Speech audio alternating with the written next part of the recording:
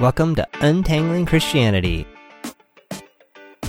On this show, John and Greg attempt to diffuse destructive ideologies, unsnarl confused ideas, consider love and truth in Christianity. I'm John Polstra. And I'm Greg Monteith. And today I wanted to throw out a question to you, Greg, that I have, and none of this has been rehearsed or anything, so... No, I'm eager to know what this is. I'm just going to throw it out there. So, right. By way of background, I'm kind of a personal productivity nut and always looking for ways to be, more productive in my personal life and work and all that kind of stuff. I read a really fascinating, interesting, inspiring book called The Miracle Morning.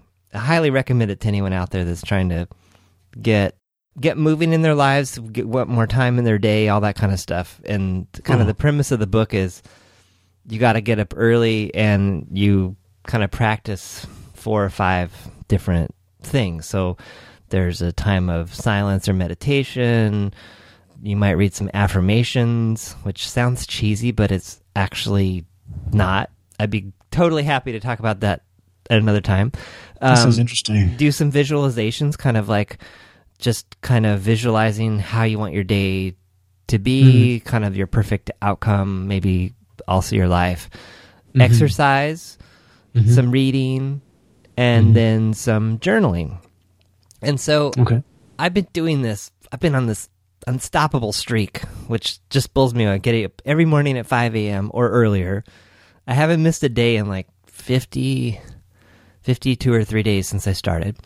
You're excellent. I love that. Well, I'd probably just jinx myself. So, but what's so funny is now I wake up like automatically at 4:30. I don't set an alarm. I just... You're up at 4. Well, I'll wake up at 4.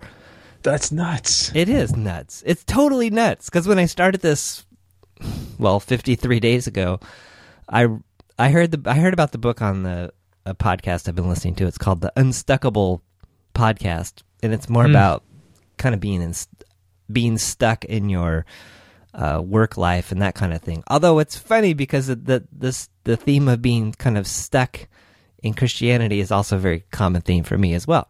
So in the process of journaling every morning, I've come across this idea in other places too.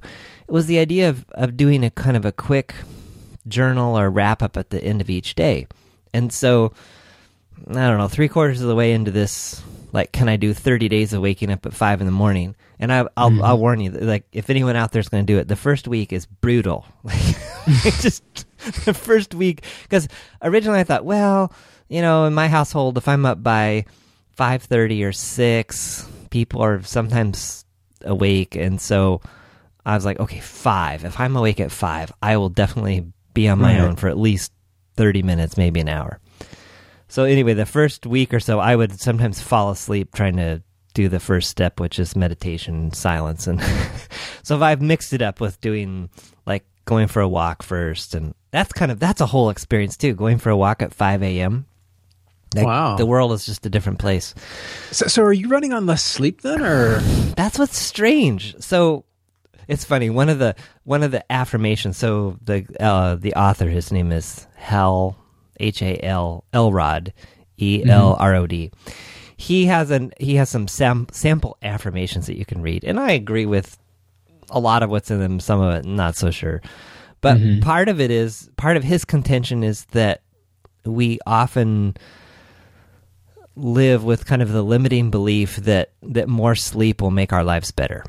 And I know there's this whole movement and this whole school of thought that, Americans, people in general don't get enough sleep. And so everyone needs 8 to 10 hours of sleep. And then I've read and heard other people that are like, well, everyone's different. It's whatever your body needs. So his contention, though, is that people think that they need more sleep than they really do, and that getting more sleep in most cases is not the answer. A long way of answering your question is, I think I'm getting a little bit less sleep than I used to, but after getting through the first week or two, I'm not any more tired than I ever was before. Weird. Yeah. So, I mean, what it has done is it's shifted my bedtime. Because in that first week or two, by 8:30 or 9 o'clock, I was exhausted. I was like, I gotta go to bed. So yeah, I mean, now, I don't know, I shoot for like winding down around 9, go to sleep at 9:30, but a lot of times it's still 10. So I don't know how many hours that is. I think it's a solid 7 hours if I sleep the whole time, but I rarely do. Okay, wow. Anyway, all of that to bring us to... This is a much different segment today, so people have to tell us if they like this or not.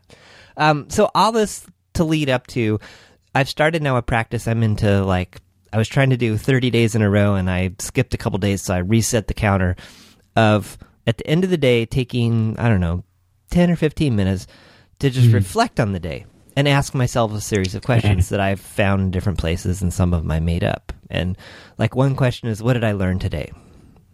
How did I fail today?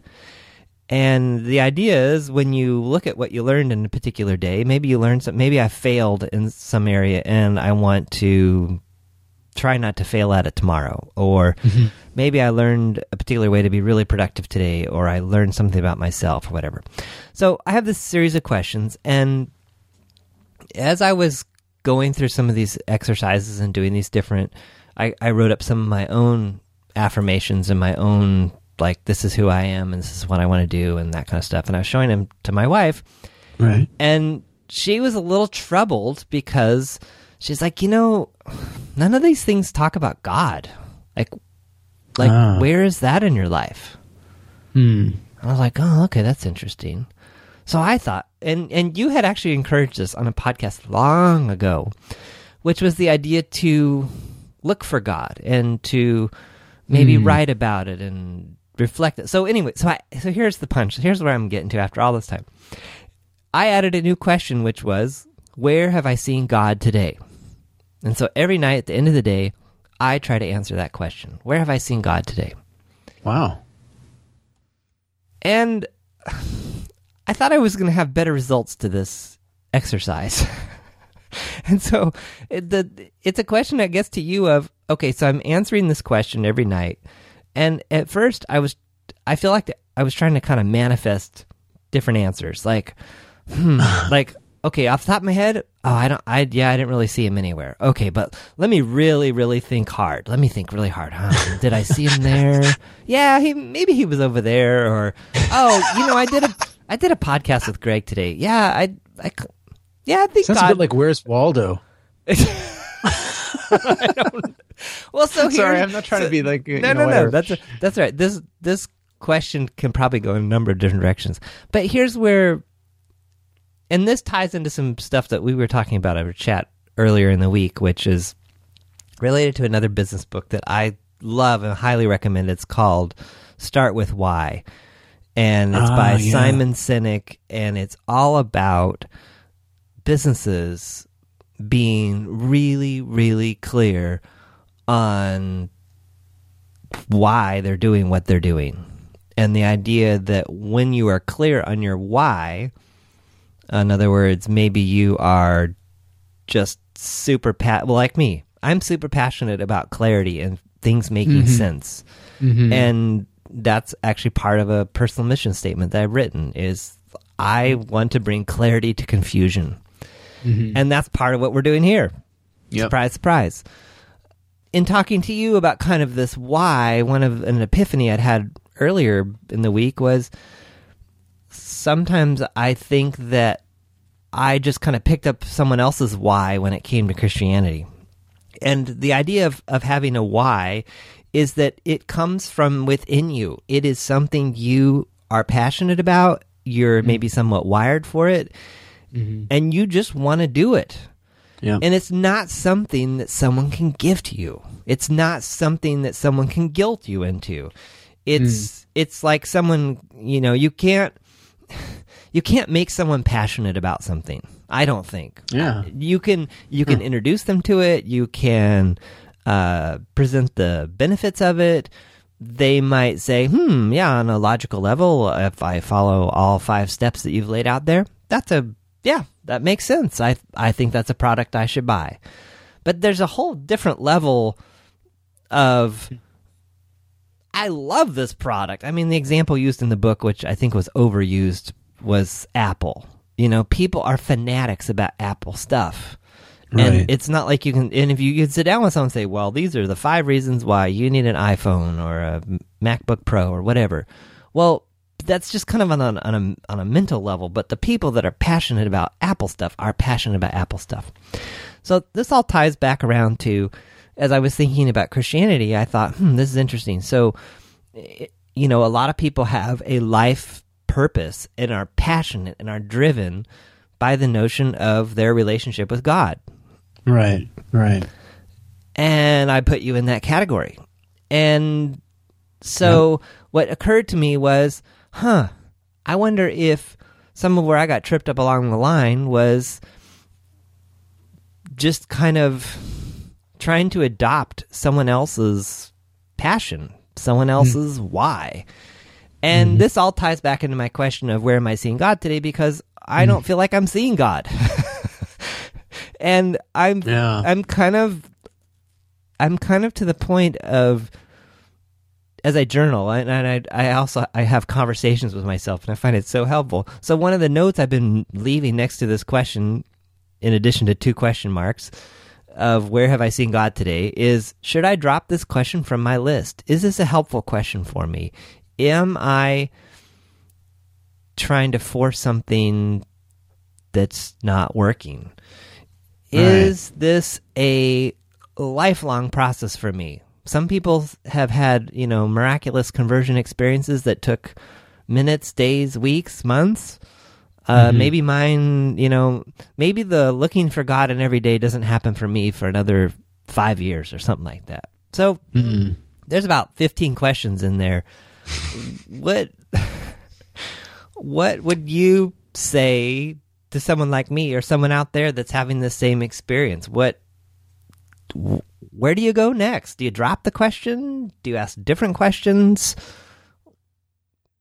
Yeah. Well, I mean, it's really interesting. I value the process that you're going through. I mean, I remember you telling me when you started this, and you kind of made some, you know, intermittent references to what day mark you're on, like your day 30 or day 40 or whatever. And just this whole, you know, getting up early, focusing, I think that's fantastic. Yeah, in terms of that one specific question, whether it's helpful or not, or to what degree are things forced, I guess I would want to say that there should be a balance between, on the one hand, something rigorous about my approach to God and my approach to life. Rigor is not just with God, it's with life. So on the one hand, there's the rigor. And the rigor, I mean, we've talked about this a little bit before, where I would look at it in 3 ways. One is self-improvement, the other is self-diversification, and the third is enjoying my life, enjoying myself, right? And rigor means different things in those 3 different kind of realms, if you like, or ways of focusing.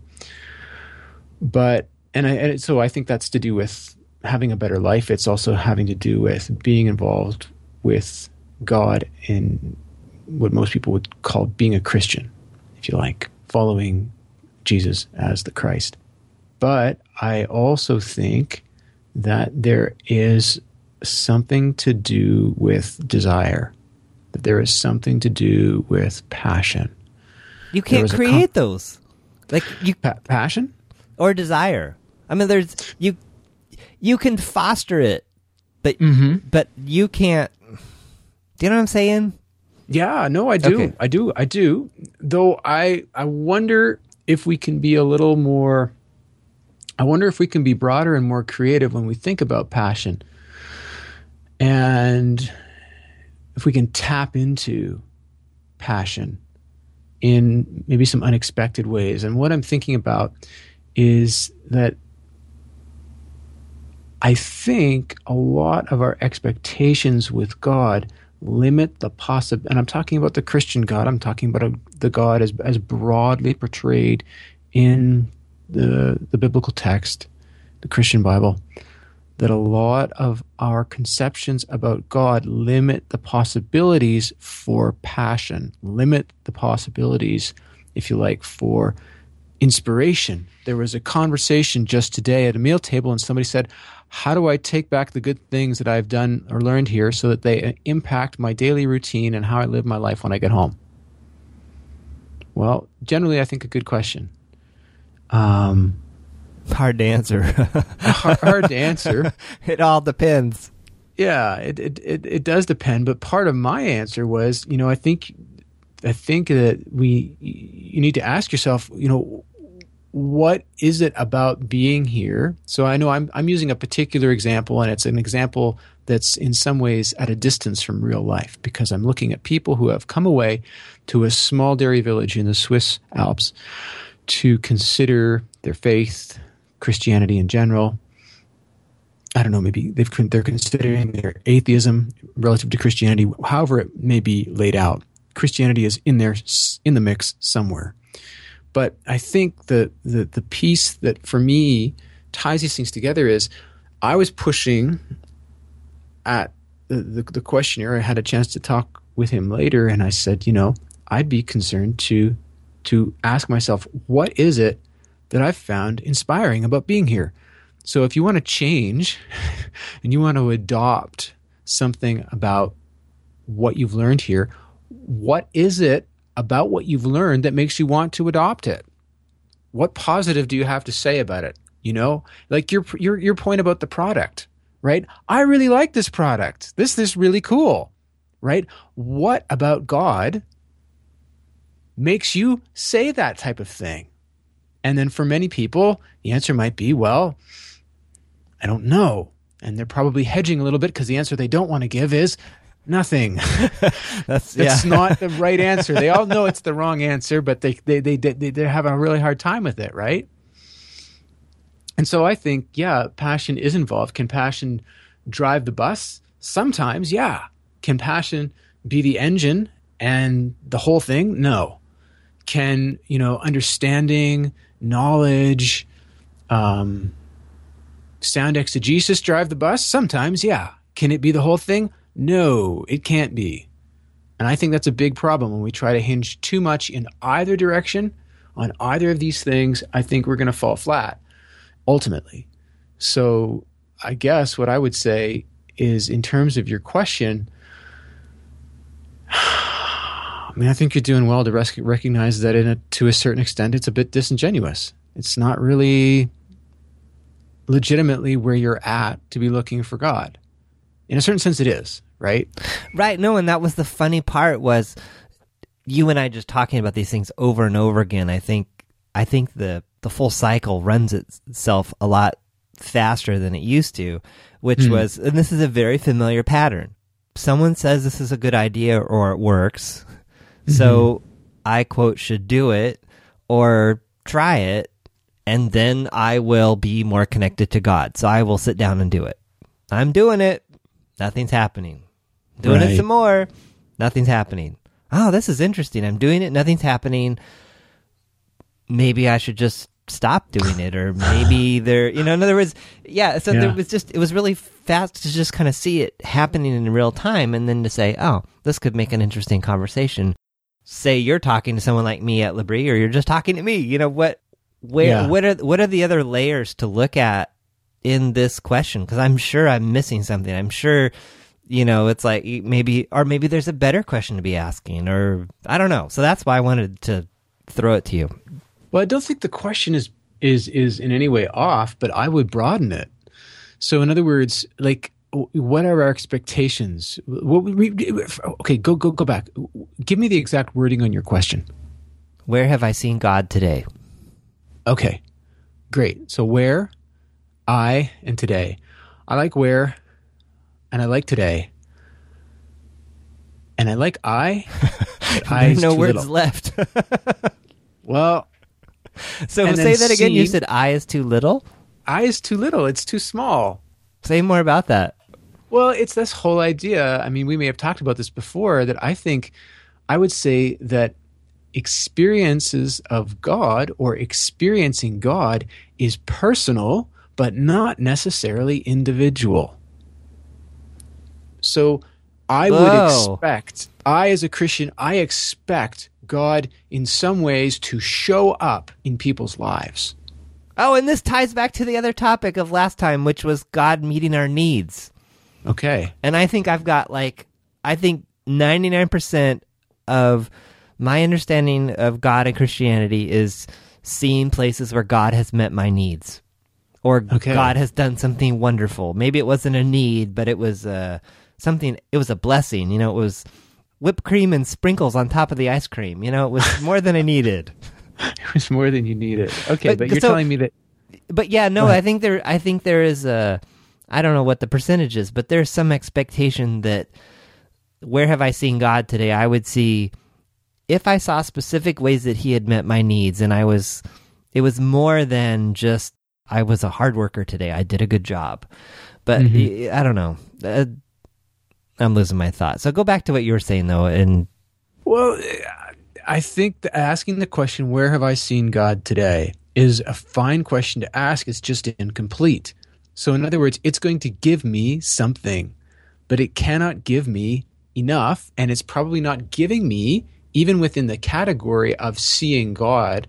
And there's the whole question of, what does that mean exactly? What do you mean by seeing, right? How has God kind of been apparent to me in some sort of a way? Like I would say, you know, when I'm a jerk and I do things that rupture my relationship with God, God's very apparent to me, not as this kind of angry, wrathful deity, but as my number one love relationship that I have just imperiled.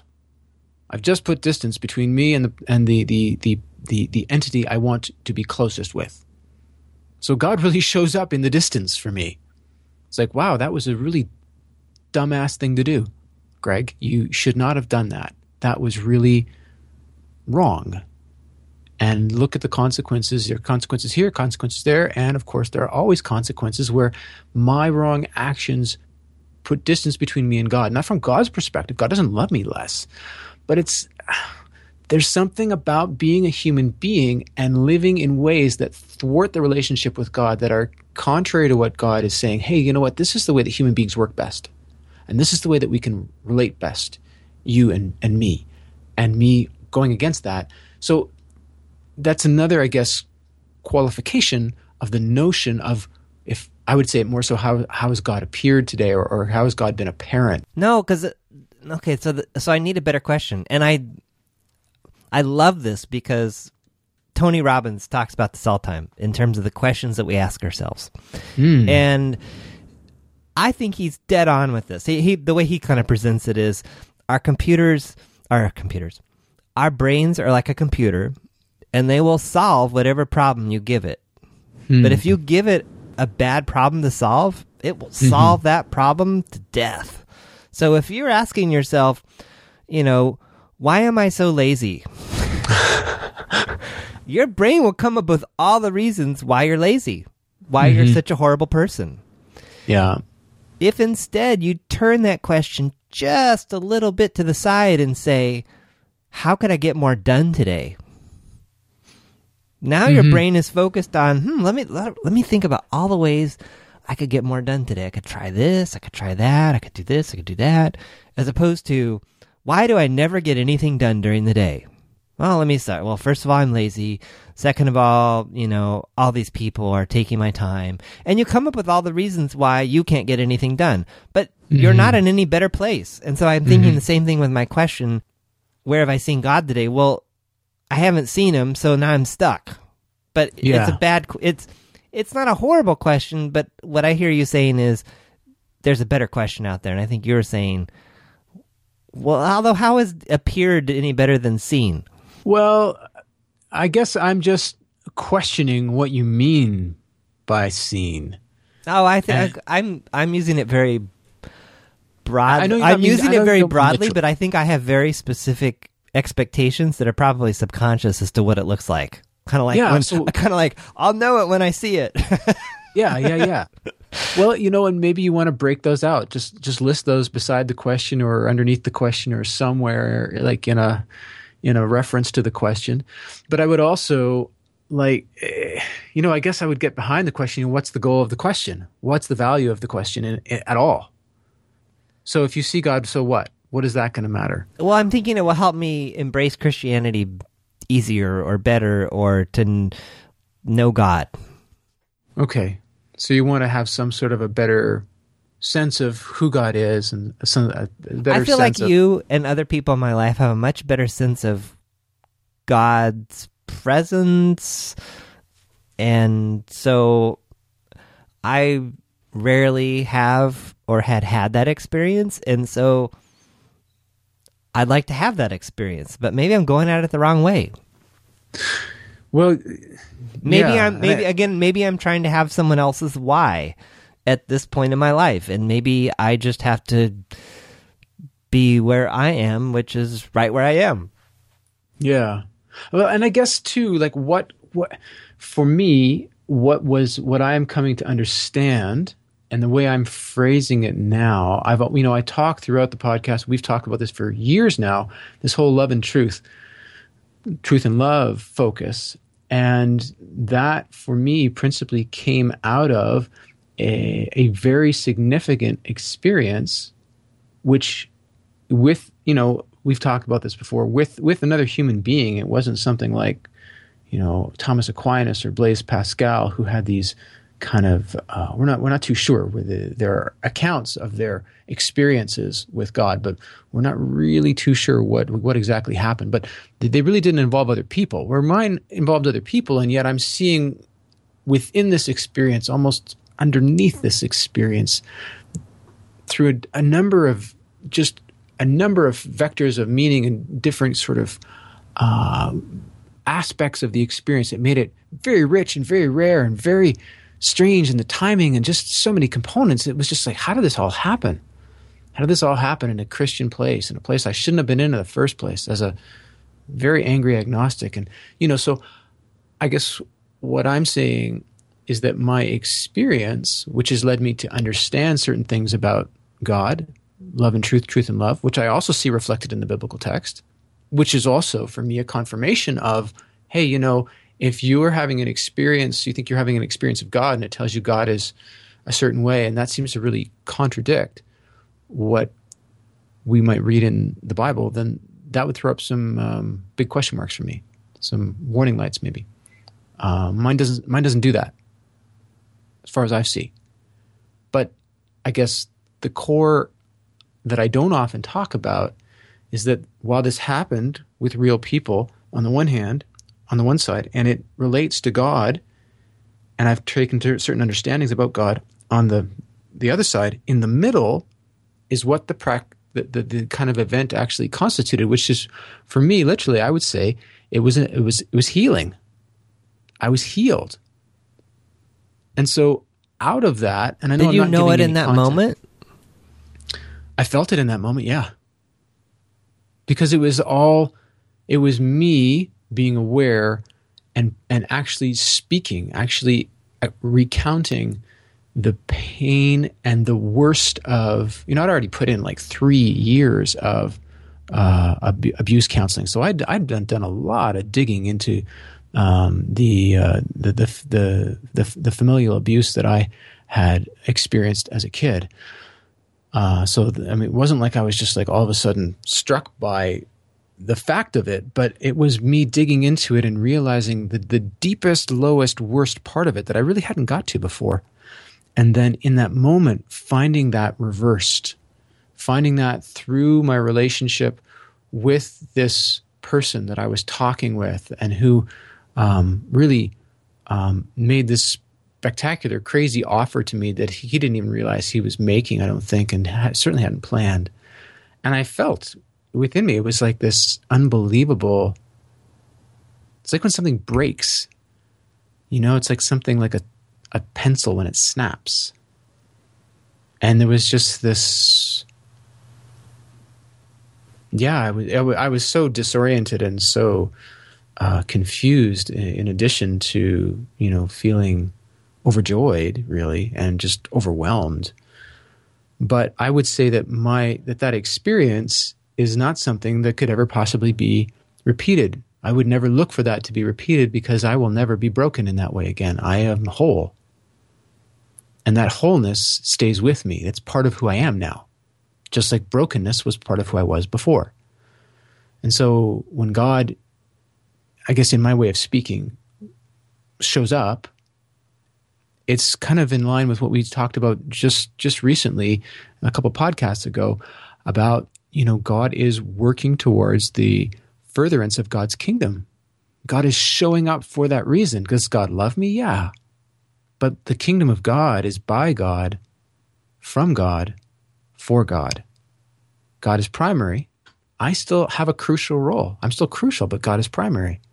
So when God shows up, God is working in me, with me, sometimes for me, but ultimately within the context of the ongoing coming into being of God's kingdom. That's the right context. So on a very practical level, today or in the last 3 days, how has God shown up for you? Well,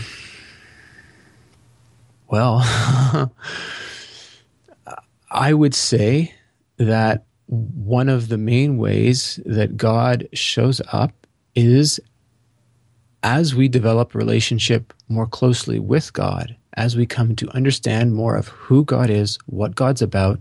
And I think this kind of kingdom-focused orientation is crucial. I've been having a hard time being here, being in this place, literally being geographically located in Switzerland at Le Brie. I wanted to go home a number of weeks ago, and we've changed our plans and we've stayed. And part of the difficulty for me in staying is that it's been very, very, very tough to be in a place where I could more or less be living out my vocation and feel incredibly stymied. And in the last number of days, I've had a number of realizations. Now, is that God whispering in my ear? No, it's not God whispering in my ear. Why not? Well, because literally nobody's whispering in my ear. Like I mean that in a kind of literal sense, but I mean, as we continue to develop and deepen relationship with God, do we have understandings that I think are ultimately informed by the Holy Spirit working in us towards our imaging Christ for the purpose of what? For the purpose of bringing about the kingdom of God. So are some of the understandings that I've been getting in the last 3 days designed to help me move closer to imaging Christ for the purpose of bringing about the kingdom of God? Yes, they are. And what do you know? Well, actually, as I think about some of the things that I've realized over the last couple of days, I feel better as a person. I feel less stressed out. I feel like there are less demands on me. So one of them is, this is not, and this could be not borne out over time, right? Over time, I might tell you the things I'm going to tell you next in 3 years from now or 5 years from now, you might come back to me and say, so what about those things you told me 3 or 5 years ago? What do you think about them? And I might say, oh, well, I guess they didn't come to pass. But, one of the thoughts I had is, this is not my time. This is not the time for Greg to be going full bore on his vocation. So there are people here, like, in other words, we just had a situation, there are people here that I think I could help. We just had a meal discussion, and Greg said, this person raised the question of, what do I do to keep hold of the things that I've learned here when I go home? And I thought this was very good. Greg said, well, we've got a number of people sitting around the table here who've done that very thing. I wonder what they would have to say. So my response through much of my time here as I've dialogued with some of the students is I've seen a lot of people with similar situations to my own, and I know that I have things through what I've learned, just like at that lunch table, where I could have shared those things. It wasn't as easy as, sharing a formula or saying, here's the recipe for feeling good and knowing God. But it was a form of engagement that I think could have made a difference in some of these people's lives. And for various reasons, that hasn't happened. And I've been trying. And so that's really frustrating. But maybe this is not my time. And maybe there are other things that I need to focus on. I had a situation just last week. It was quite interesting where, my relationship with my mentor has been getting less and less and less time. He seemed more busy or more focused in different areas. And I just realized, maybe I need to find other people. And I was praying about this. I had no idea, I don't know who to source, or I could try to find, try to contact some of my old profs. But the thing about profs is they're always way too busy. So I wasn't sure how that was going to work. Well, we had a guy in here. He was in here on Wednesday, and then on Friday he spoke again to lecture. And Susan and I just had a really frank conversation with him and his wife. And we ended up driving them from here over to a neighboring village, having lunch, which they were staying at the village for the night, and having this long discussion. And basically, that is the beginnings, that is the foundation of a mentoring relationship that has come into being, which is crazy. I mean, those are rare relationships. Yeah, really wow. Really wow. And it was funny because Susan, I got up the other day, 2 days ago, and Susan said, "Were you up in the middle of the night? Were you like moving all around, or were you uncomfortable or something? Because you woke me up." And I said, "No, actually, I got out of bed, and I don't, for many Christians, this is what they do. It's not what I do. Because when I pray, I'm wherever I am, and I pray. That's just how it goes. But I was struck in the middle of the night that I'd been praying for this possibility of a mentor. And I mean, this guy he doesn't do the things that Greg does. He doesn't have some of the skills that Greg does, but he has many skills Greg doesn't. So remarkably, it's just strikingly complementary, actually. And I realized, I'm in angst about this situation, and then this happens, and I just got up out of the bed, and I knelt at the side of the bed, and I just said, this is overwhelming. Thank you. I didn't recognize what had happened, but I see this now. And so, did God show up for me? Yeah, I think God did. Somebody could dispute that and say, "Oh, well, that's just kind of, circumstances or coincidence, or who knows what's going to happen in 3 weeks when you send this guy an email and he doesn't get back to you." Okay. I guess we'll see. Mm-hmm. But from where I stand right now, with all the information I have now, knowing that, I did approach God. I did pray about this. I was very in earnest about this. I was pretty upset about this. And that was just Friday. And here we are talking on, early in the week. So what strikes me in that is, and I'm re-questioning my question, is the duration, the time. Because I know, we've kind of talked about this off and on here and there. And so, in other words, you're able to look over a period of days or weeks or something and say, "Oh, okay, wow, I can see that God showed up in this way here." And I just wonder if me saying, "Okay, every 24 hours, where did God show up? Where did God show up? Where did God show up?" maybe there, maybe a broader view would be helpful. Yeah, every day is still worth looking at, but I'm not saying throw it away. Was both and. Yeah, and I guess too, it's sort of what do I expect, and what can I expect from God? So, do I expect that God's going to just show up out of the blue? And this is a murky one. Or do I expect God's going to reply? So for me now in my life, they're typically replies. Although, as I mentioned before, when I mess up, I immediately kind of reflect on God and think about God, and in that sort of a way, if I can say it that way, God sort of shows up. But I haven't had too many situations where God just kind of shows up. And even if I did, I don't think those situations, when I talked about my situation many years ago here, which was really powerful and I describe now as an event of healing, I am certain there were lots of people praying for me. I sure as hell wasn't. I wasn't a Christian, and I was here because I had a free chalet, and I was 200 meters from the ski slopes, and that's why I decided to come back and spend the winter here. We decided to come back because we could ski, and I had an indigenous pass, so it was cheap and good skiing, and it was lots of fun. And I went down occasionally for lectures and tutorials at L'Abri because I was still interested in putting aside my anger at Christians and Christianity. But I certainly wasn't looking for God. But, in a real way, over the process of many months, as I looked at it and evaluated it and I said, where did this come from? I began to see God in this because it didn't make sense that anything else was there. That it was just this kind of crazy, wonderful, beautiful, joyous set of unrelated circumstances that just happened to transpire.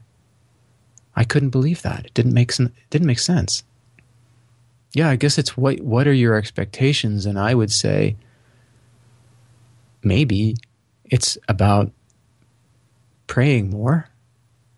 In other words, engaging God, and what you engage God about.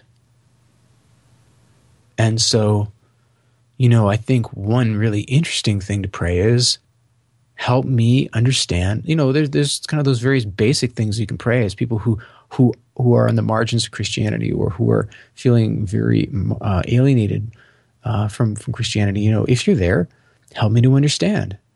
But that has to be something you mean. You have to be willing to act on it. And I'm not saying you, right? I'm not saying you. I'm saying whomever, in the sense that, okay, well, something might happen.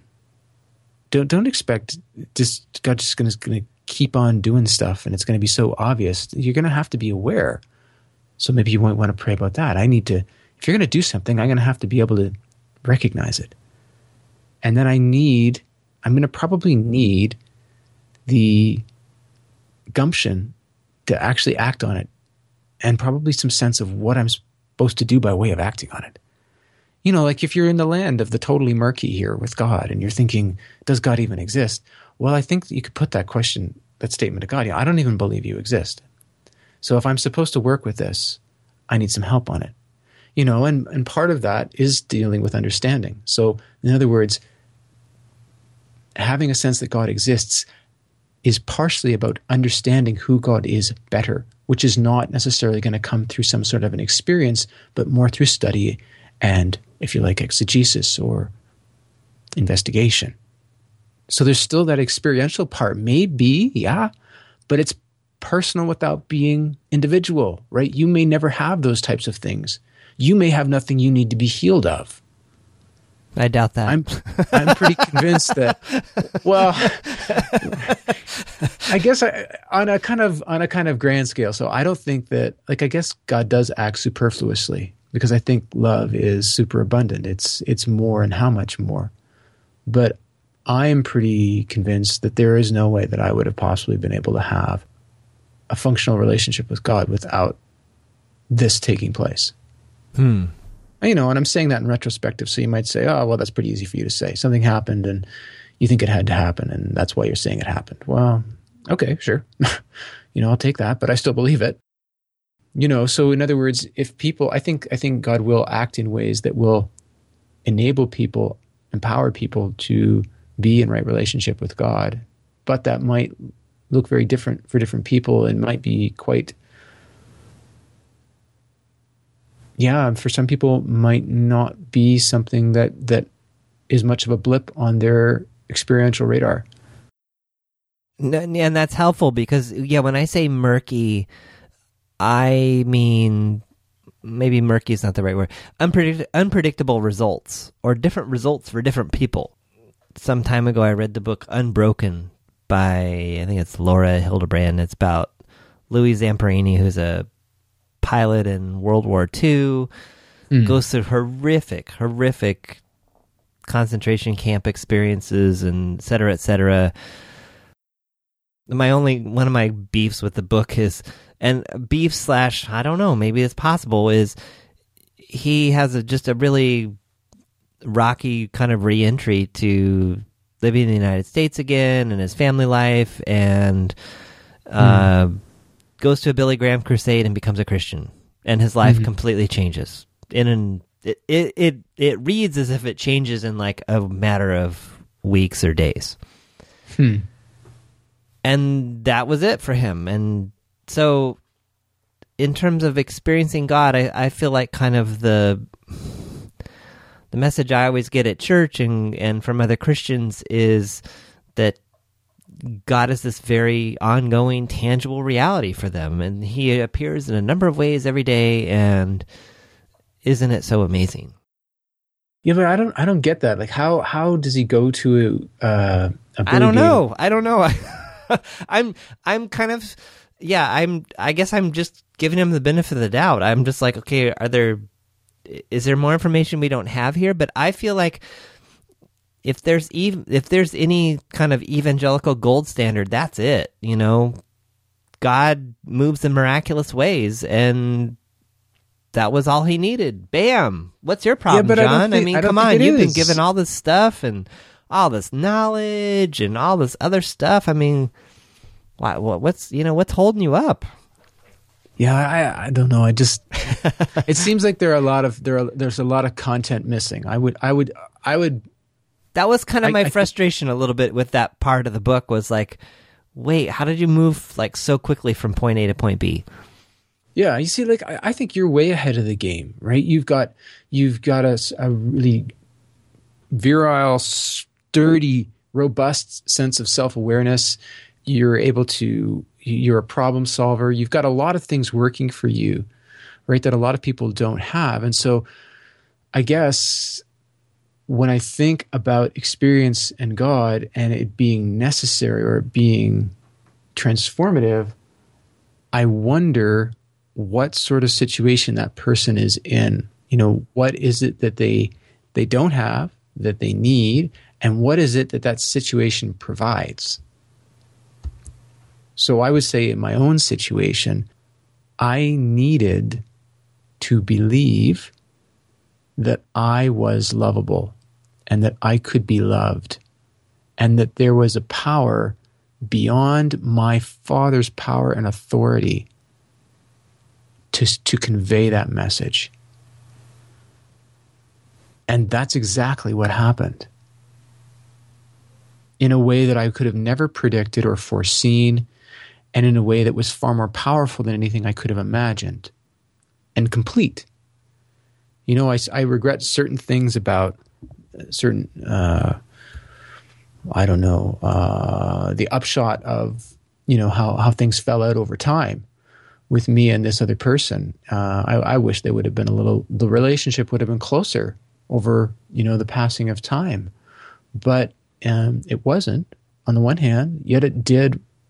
It accomplished some crazy things, and nothing that I wasn't saying, oh, here's a golden opportunity, take advantage. You know, not at all. This was the kind of exact situation that you're talking about. I love this product. Let me tell you why this product is great, right? I didn't have to force myself or psych myself up or, you know. But I do think that the healing that happened to me was essential in order for me to be able to be in relationship with God. And, you know, and here's another thing, which is, it's always hard for me to kind of bring this out or state this. I mean, we've talked about this once or twice before, but I think that God has acted in this way for some specific reasons. That God has taken me from a place of being an extreme. God hasn't really taken me. God has offered me. God has put the possibilities in front of me that I had to act on, right? I could have acted differently. God didn't force me. But that possibility is there in order for God's kingdom to be furthered. So I think, you know, right, and somebody could just say, well, that's a self-fulfilling prophecy, Greg. Look, you and John, you've got this podcast, and you're kind of making more of it. This is just an opportunity for you to make more of it than it's really worth, because it's not worth that much. Or, you know, who knows where you guys will go, or who knows where you'll be in 5 years. Okay, fine.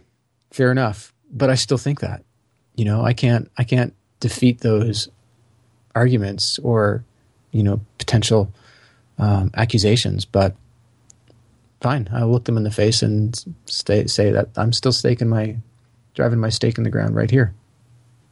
I don't know, and I guess that'll be borne out too as we go along, and we'll see what happens when people, as have had different people commenting and interacting with us, and it seems, by and large, it's been pretty helpful. I think we need to do more on the kingdom of God. I think you were starting to really bring that out in the last episode, and you're mentioning it again here. I think it'll be interesting to, what exactly is that? What does that mean? Mm-hmm. I think it stirs up a lot. I think it stirs up some big topics, but I also think some topics that would be really valuable to discuss. One in particular I'm thinking of is the problem of evil. Which, not that we have the solution for it. I don't have a solution for it. I know you've done a lot of thinking, a lot of work on it.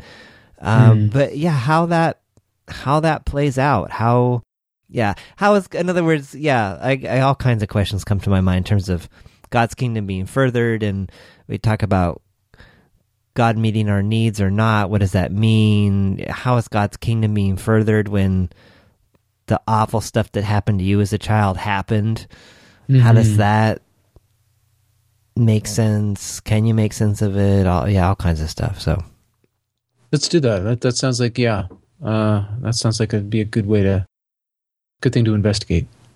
Alrighty. Stay tuned.